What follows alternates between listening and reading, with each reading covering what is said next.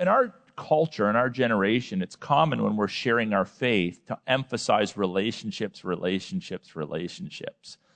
Because we do know that many of us have come to faith because of relationships. Maybe a parent, a Sunday school teacher, a pastor, a coworker shared the gospel with us, and it just kind of arrested our hearts, and God did that transformational work. Now, in the old days, when it came to evangelism, sometimes you would see maybe a preacher on the sidewalk up on top of a soapbox, right? And he had the big bullhorn, and he was yelling, and we think, oh, that's kind of archaic. Or in the old days, in the church I grew up in, we used to have a rack. It had to be this long and this high, and it was filled with every tract. Some of you don't even know what a tract is, but those of you that do know, these little brochures on every subject that we would take and we would hand them out to people. So some people used to come to Christ through tracts. And then billboards and signs. So I want to show you one. Maybe you've seen this kind of thing growing up. The billboard on the side of the road or on the side of someone's barn, or usually they tend to be in rural areas where maybe the sign bylaws are a little more lax. But this one's pretty common. I remember seeing this one as a child traveling around St. Thomas in London where we grew up, prepare to meet thy God. And we think, the picture just looks archaic, does it not?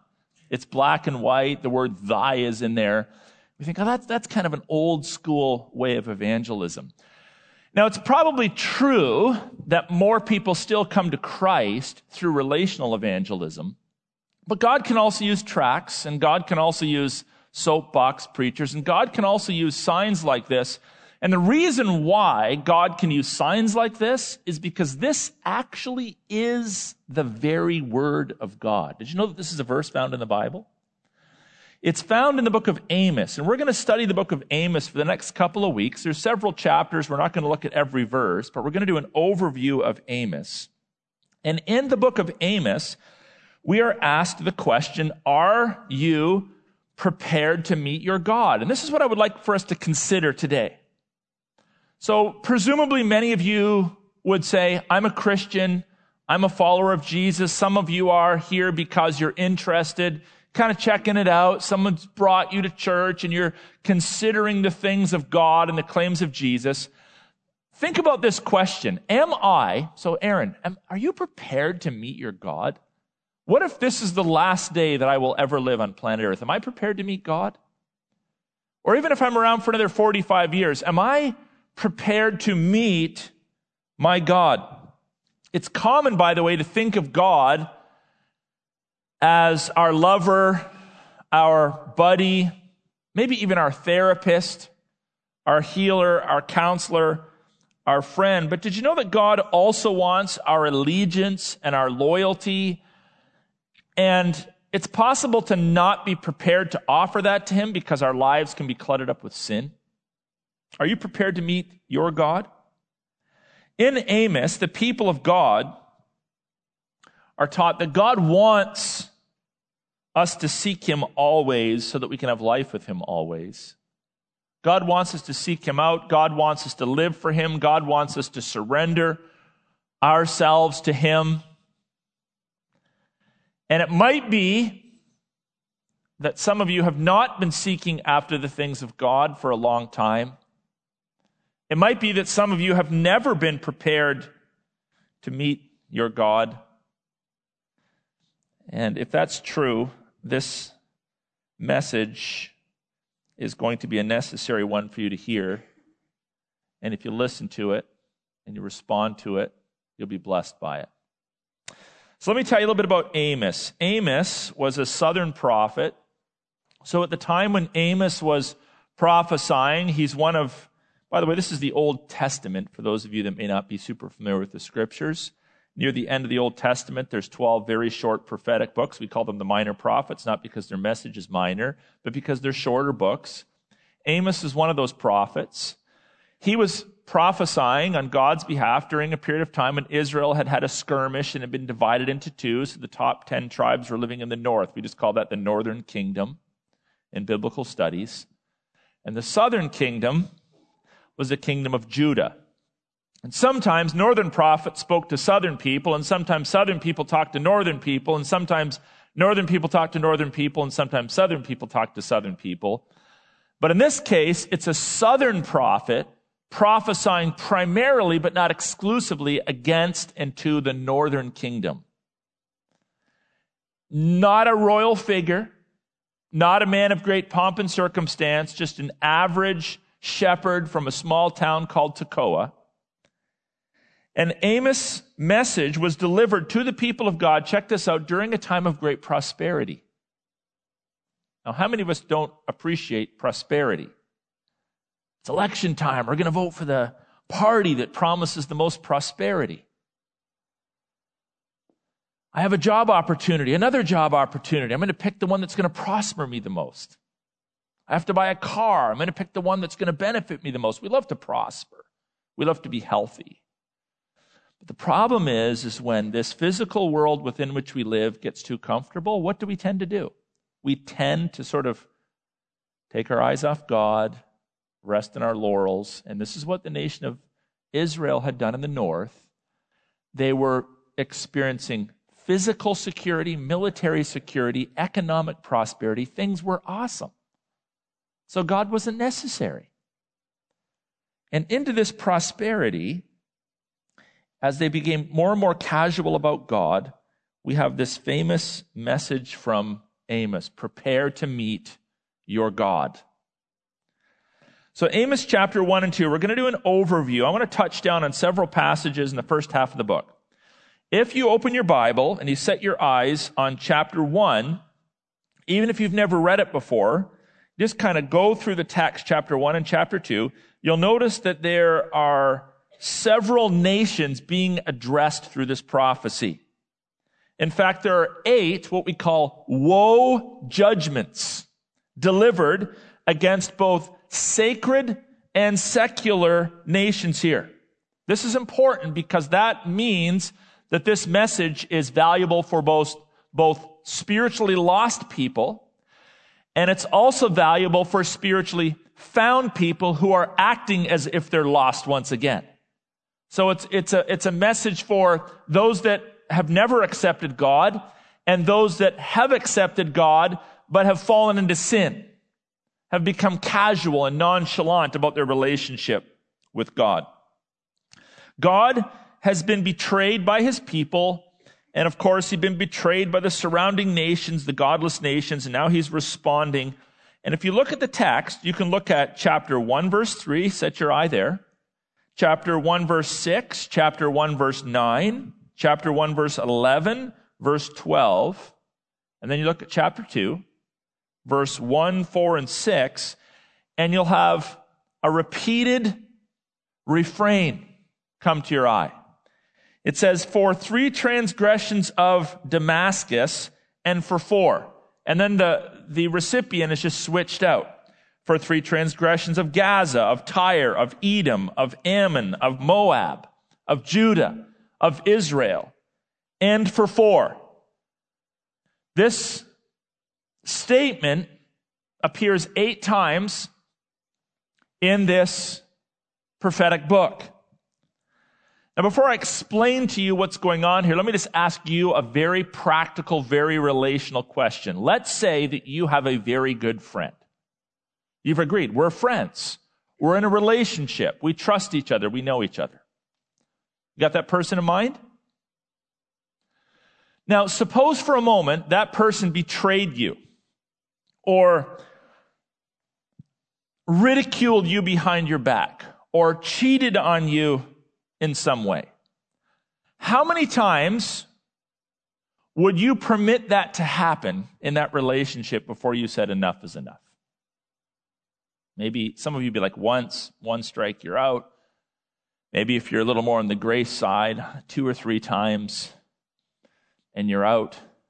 How many times would you allow someone to break your confidence, break your trust, before you said enough is enough?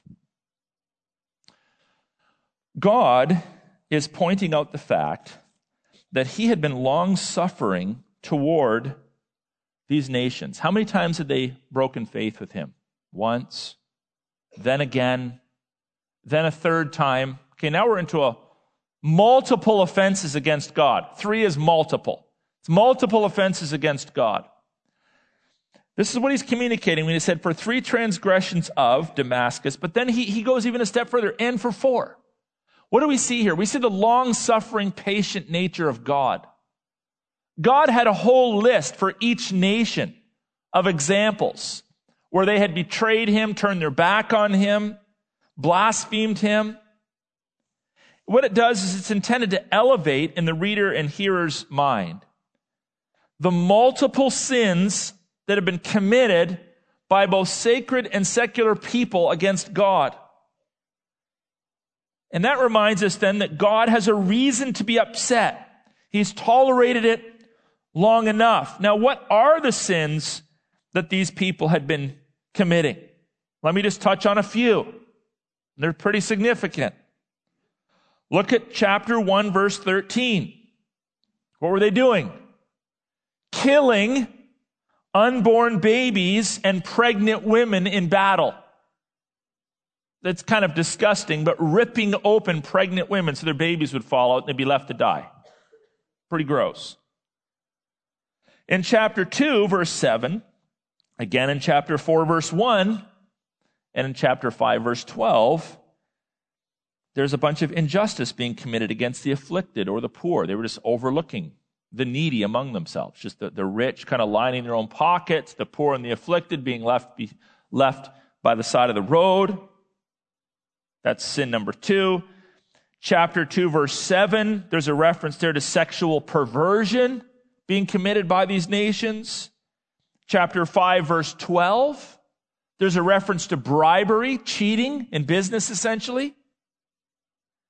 And then in chapter 5, verse 21, really speaking of God's people, God calls them out for all of their ritual, all of their religious pomp and circumstance that was action without holiness attached.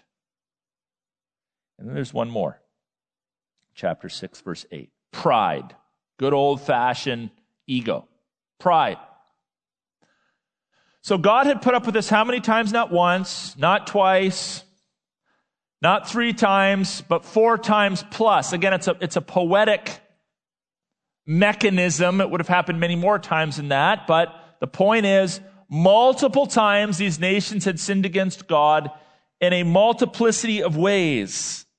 So let me ask you, have you committed any of these acts? If you assess your own life, could you say that maybe you've been guilty of taking the life of an unborn child?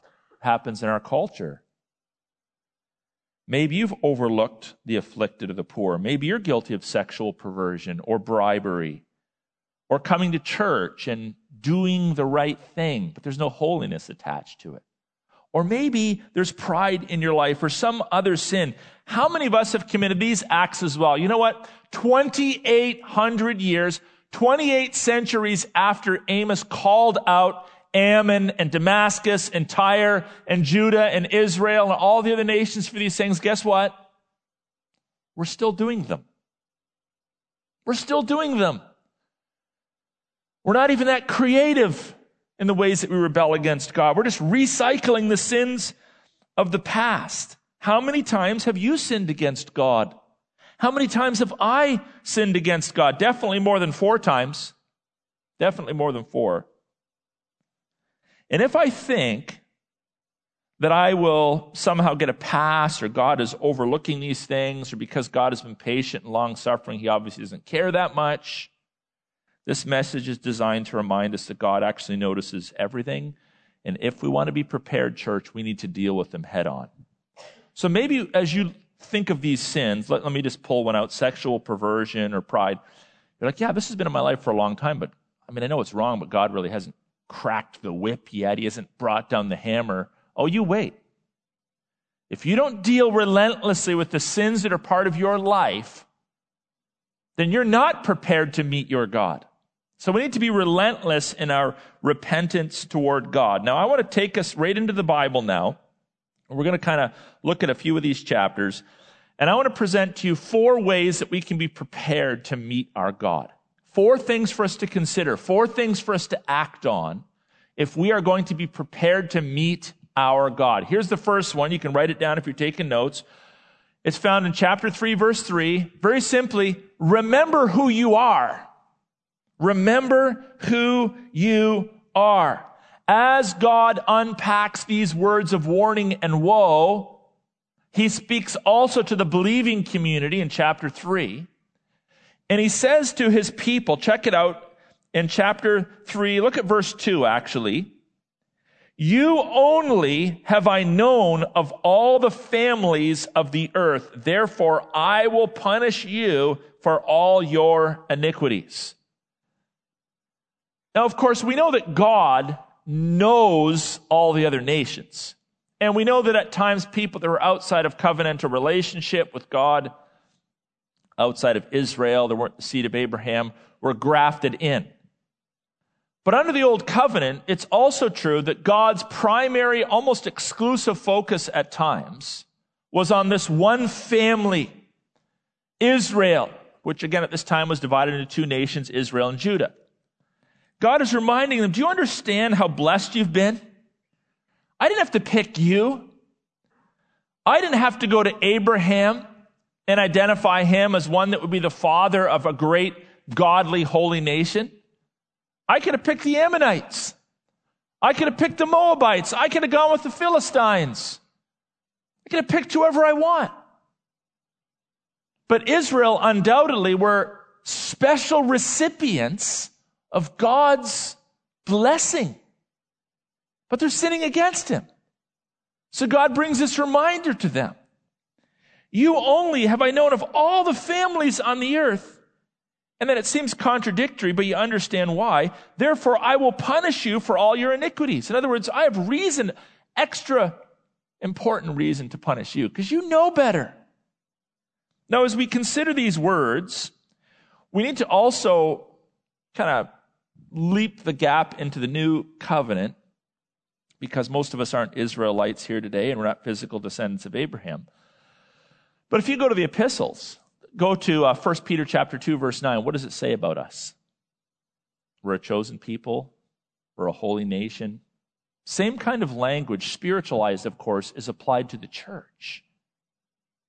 Do you understand what we have received? Do you understand what Jesus has done for you as a member of his church? Do you understand the unique blessings of being a follower of God? Do you understand how many people in this world are lost and have never even heard of the gospel? Never read a Bible? We have been blessed beyond belief. How much more responsible then are we to honor and glorify and worship and obey God? We've been created. We've been well-resourced to live a godly life. We have been redeemed by the blood of Jesus Christ. We have received spiritual and tangible blessings. Man, we're alive. I didn't create this body, this mind, this soul. It had nothing to do with it. I didn't choose to be. God created me by his sovereign grace. How often do we think about that? How often do we allow that thought to penetrate our hearts and in our minds? You know, what we often fall into is the trap of whining about what we don't have. Yeah, but Lord, I don't have this X, Y, Z. I didn't receive this A, B, C. We spend time thinking about what we don't have, but consider for a moment what you do have. You're here. You're alive. You're sitting into the sound of the gospel. You're comfortable. People love you. You exist. And if you're a member of his church, you're part of a unique family that is known by God. This should stimulate us to live lives that bring honor and glory to God. I don't know how old each of you are, but maybe just run this equation in your mind, just a real rough equation, a little bit of math. What percentage of your life, if you live to like the average age of 80, let's say in Canada, what percentage of your life is now behind you? And what percentage is before you? Just think about that for a minute. You know, you don't get to hit the reboot button at the end and start all over. You get one life to live. It's moving in a definitive direction. You can't ever reclaim yesterday. You'll never be able to relive today. You've been blessed by God. Are you using your life in a productive way, the way God has designed you to use your life? Or are you wasting it? Are you arguing with God? Are you squandering your resources? Are you accusing God of things? Are you living with pride in your life? Have you dedicated yourself to the pursuit of sin? Or are you pursuing the things of God? You know what sin does? Sin sucks the life out of you. You know what sin is? Sin is a disease that will ultimately kill you. It's amazing how much time we spend on body care and how little time many people spend on soul care. Many of you have lost loved ones to cancer. Some of you, I would imagine, have had cancer and by God's grace overcome it. A lot of talk about cancer. You see the bumper stickers. Some of them are kind of foul. They're everywhere.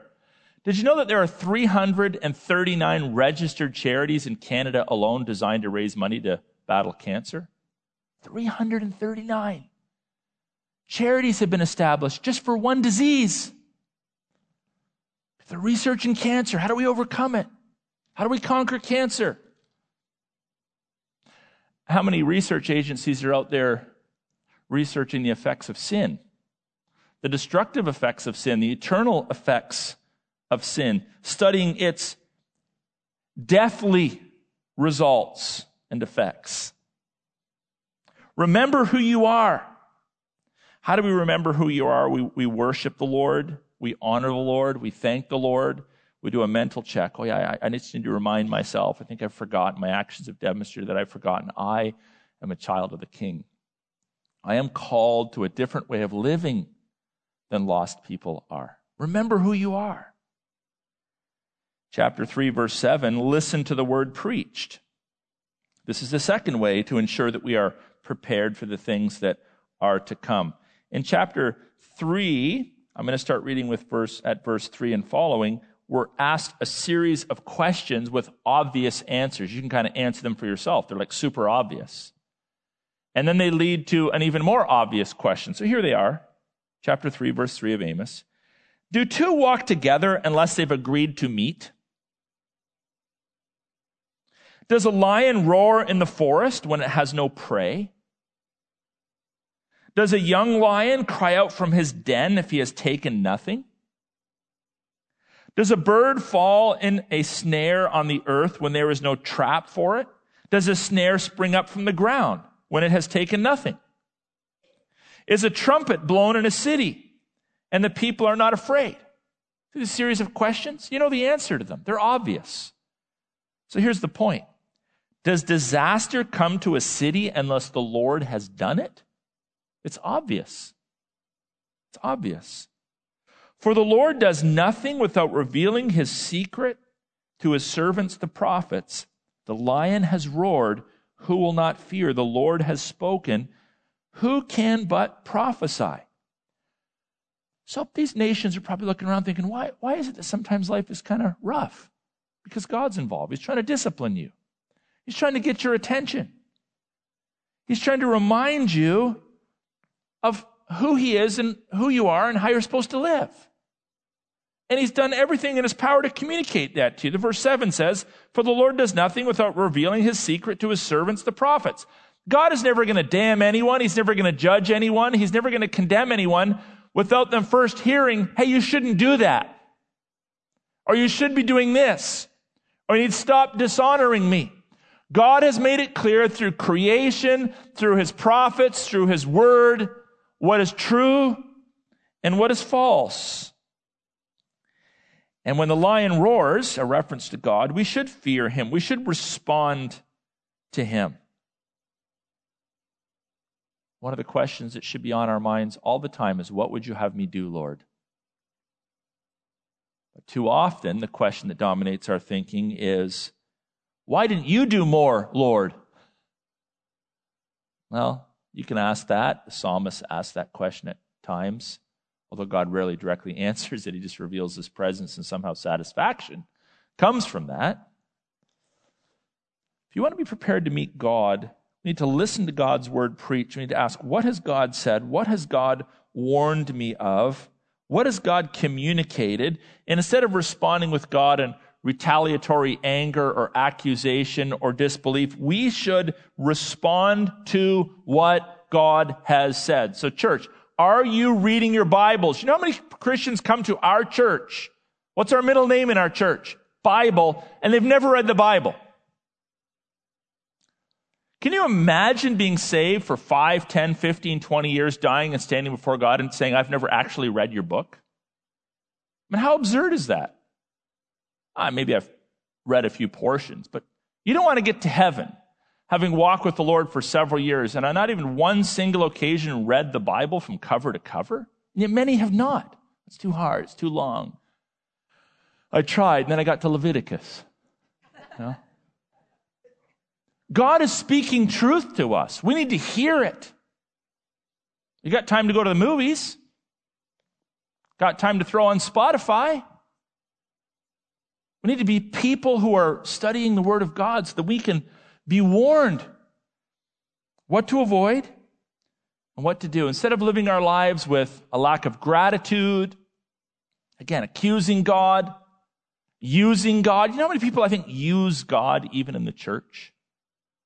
Remember years ago I was in a church and we had this custom. We'd buy a whole bunch of frozen turkeys. Someone would usually go over to the U.S. and get some cheap turkey there, and people could sign up, people that were kind of down and outers, we would call them back in the day, and they could call and we could provide them a turkey. And I'll never forget that this lady called our church, and she called every year. She never come to church, but she called every year for a turkey, and she said, hey, I'm calling for my turkey. I'd like to sign up for my turkey. And okay, what's your name and number, and we'll deliver it on such and such a date. Hung up the phone. 30 seconds later, the phone rings again. Hey, I'm calling about my turkey. I'd like to sign up for my turkey. We're like, you just called. Oh, I already called you? So clearly this person just had their list, right? They called this church and this church and this church, and they weren't really grateful. They were takers. They were users. Just calling through their list of churches, trying to get something from people. Would never respond to an invitation to come to church. Just used the system, used the resources of God's people. A lot of people like that in culture and in society. But how many of us in the church are kind of like that in our walk with God? Oh, I'm big into prayer when life's challenging and I need that job. Man, I'm praying all the time because I hope she says yes when I ask her out. Praying that God will give me children because we haven't been able to have any. And then God provides and the prayer stops all of a sudden. And the reliance stops and the dependency stops. I'm sure we could all say at times we are guilty of using and abusing God's gifts. God is calling us to listen, to respond, so that God ultimately might be glorified in our lives. And in case you're like, well, I don't like what I'm hearing, God sort of heads off that temptation at the pass in chapter 5, verse 10. We're essentially told, don't shoot the messenger. Check out what it says there. They hate him who reproves in the gate, and they abhor him who speaks the truth. Yeah, sometimes God's word hurts. Sometimes when we hear God's word preached or read, we're like, I don't want to hear that. Sometimes we blame the preacher. Sometimes we run from the truth. But know this about God's truth. Why does God give us truth in the first place? Truth reveals so that it can heal. Truth reveals so that it can heal. Never forget this. We don't preach to condemn, we preach to convict. Why do we need to be convicted? Because we need to be healed.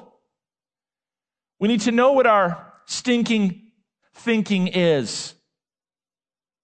We need to know when our attitudes are off base.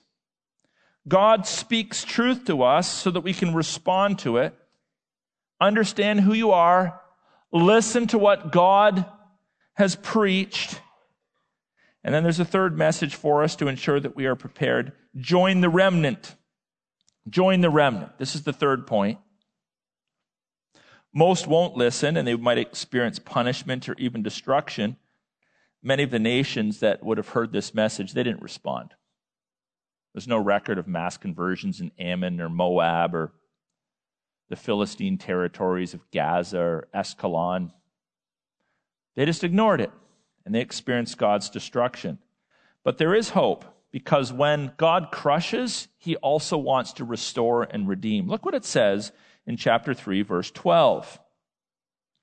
Thus says the Lord. He gives an analogy. It's an interesting analogy, but the point is made. Thus says the Lord, as the shepherd rescues from the mouth of the lion. Who's the lion? In this text, it's God.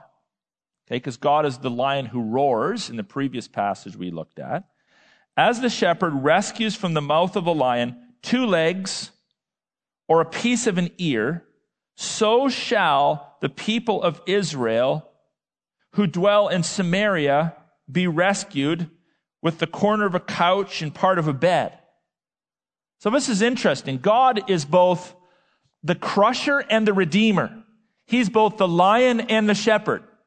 He's both the one that pours out judgment and then rescues us from his own judgment. Isn't that interesting?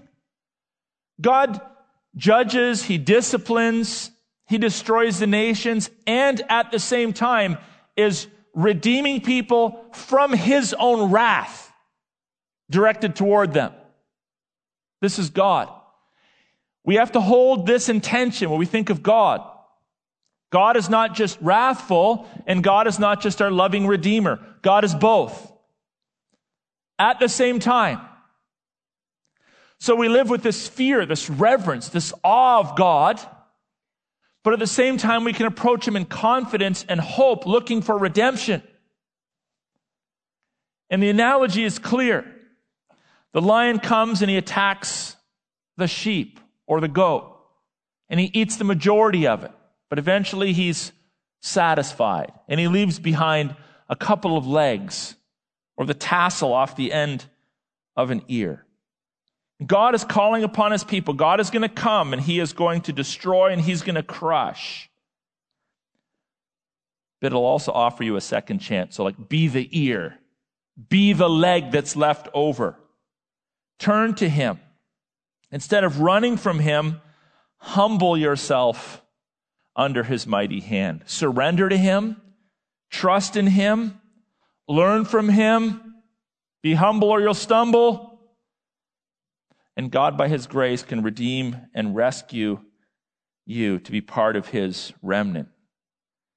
So we need to ask ourselves, are we part of his remnant? This is an interesting passage because it's directed towards believers and unbelievers. It's directed towards those that have surrendered themselves to God but have lost their way. It's directed towards those that have never surrendered themselves to God. It's directed towards all of us.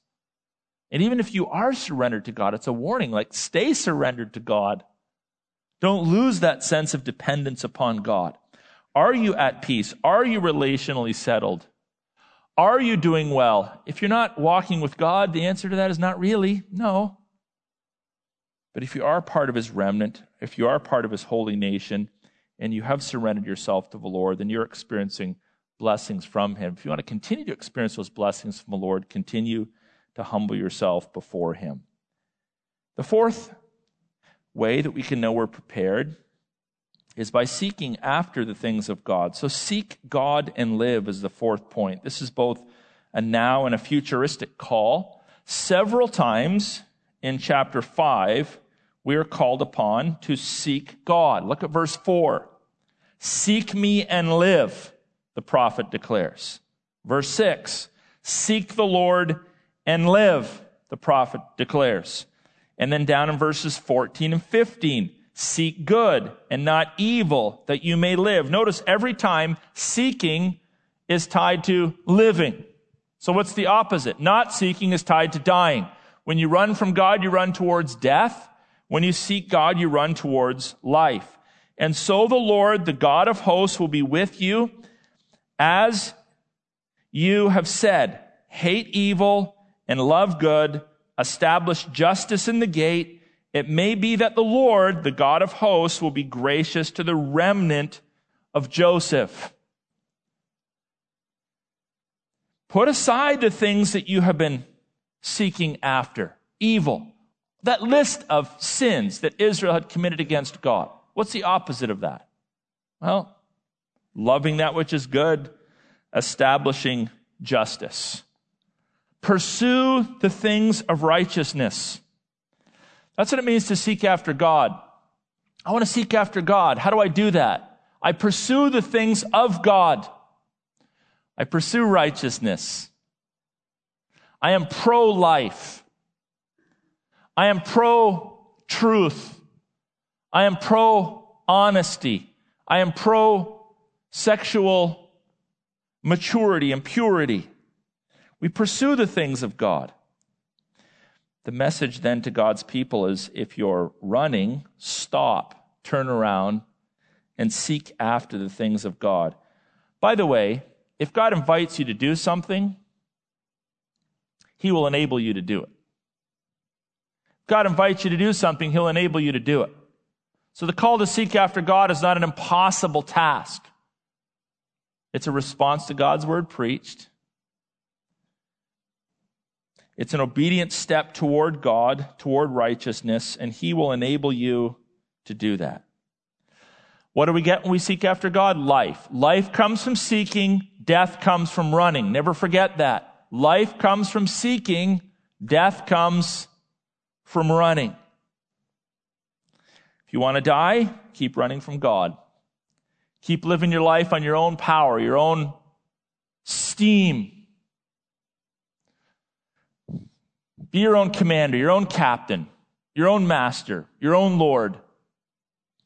And that'll guarantee you destruction, if not in this life, perhaps even in the next, if you do not know God as your Savior. But seeking after Him will lead you to life abundant and life eternal. All creatures want to live. I don't know of any creature that wants to die. All creatures want to live. They'll fight to live. They'll fight for themselves. They'll fight for territory. They'll fight for time. They'll fight to live. But many are dying on the inside because they have refused to surrender to God. Seek after the Lord and live. So let me ask you, are you prepared to meet your God?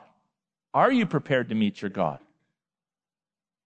This is a message for us to be thinking about. It's kind of an old-fashioned message in some respect, but it's a necessary message. We need to humble ourselves in order that God might lift us up. The threat is real, but God's intention is not to crush us and to push us down. It truly is to lift us up so that we might be prepared to meet Him, not only in this life, but in the life to come.